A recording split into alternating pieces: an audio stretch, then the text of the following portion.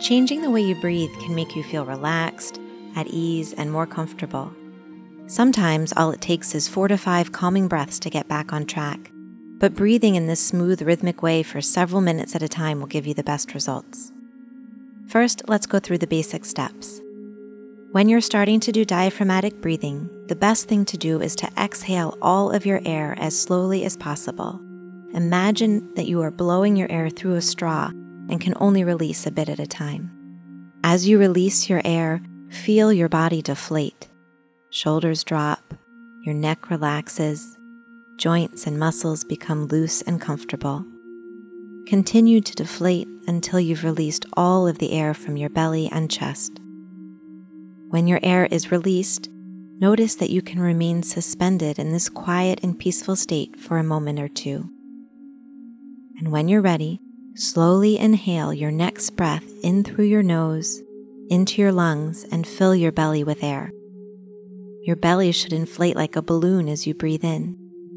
You may want to place a hand or a favorite stuffed animal on your belly so you can be sure it's rising when you breathe in. Keep your muscles calm and relaxed when you do this, and pay attention to how still you can become when your mind is calm and focused only on your breath. With each breath in, try to breathe in while you count in your mind up to 5, and then with each breath out, slowly count to 5 again. Be patient with yourself.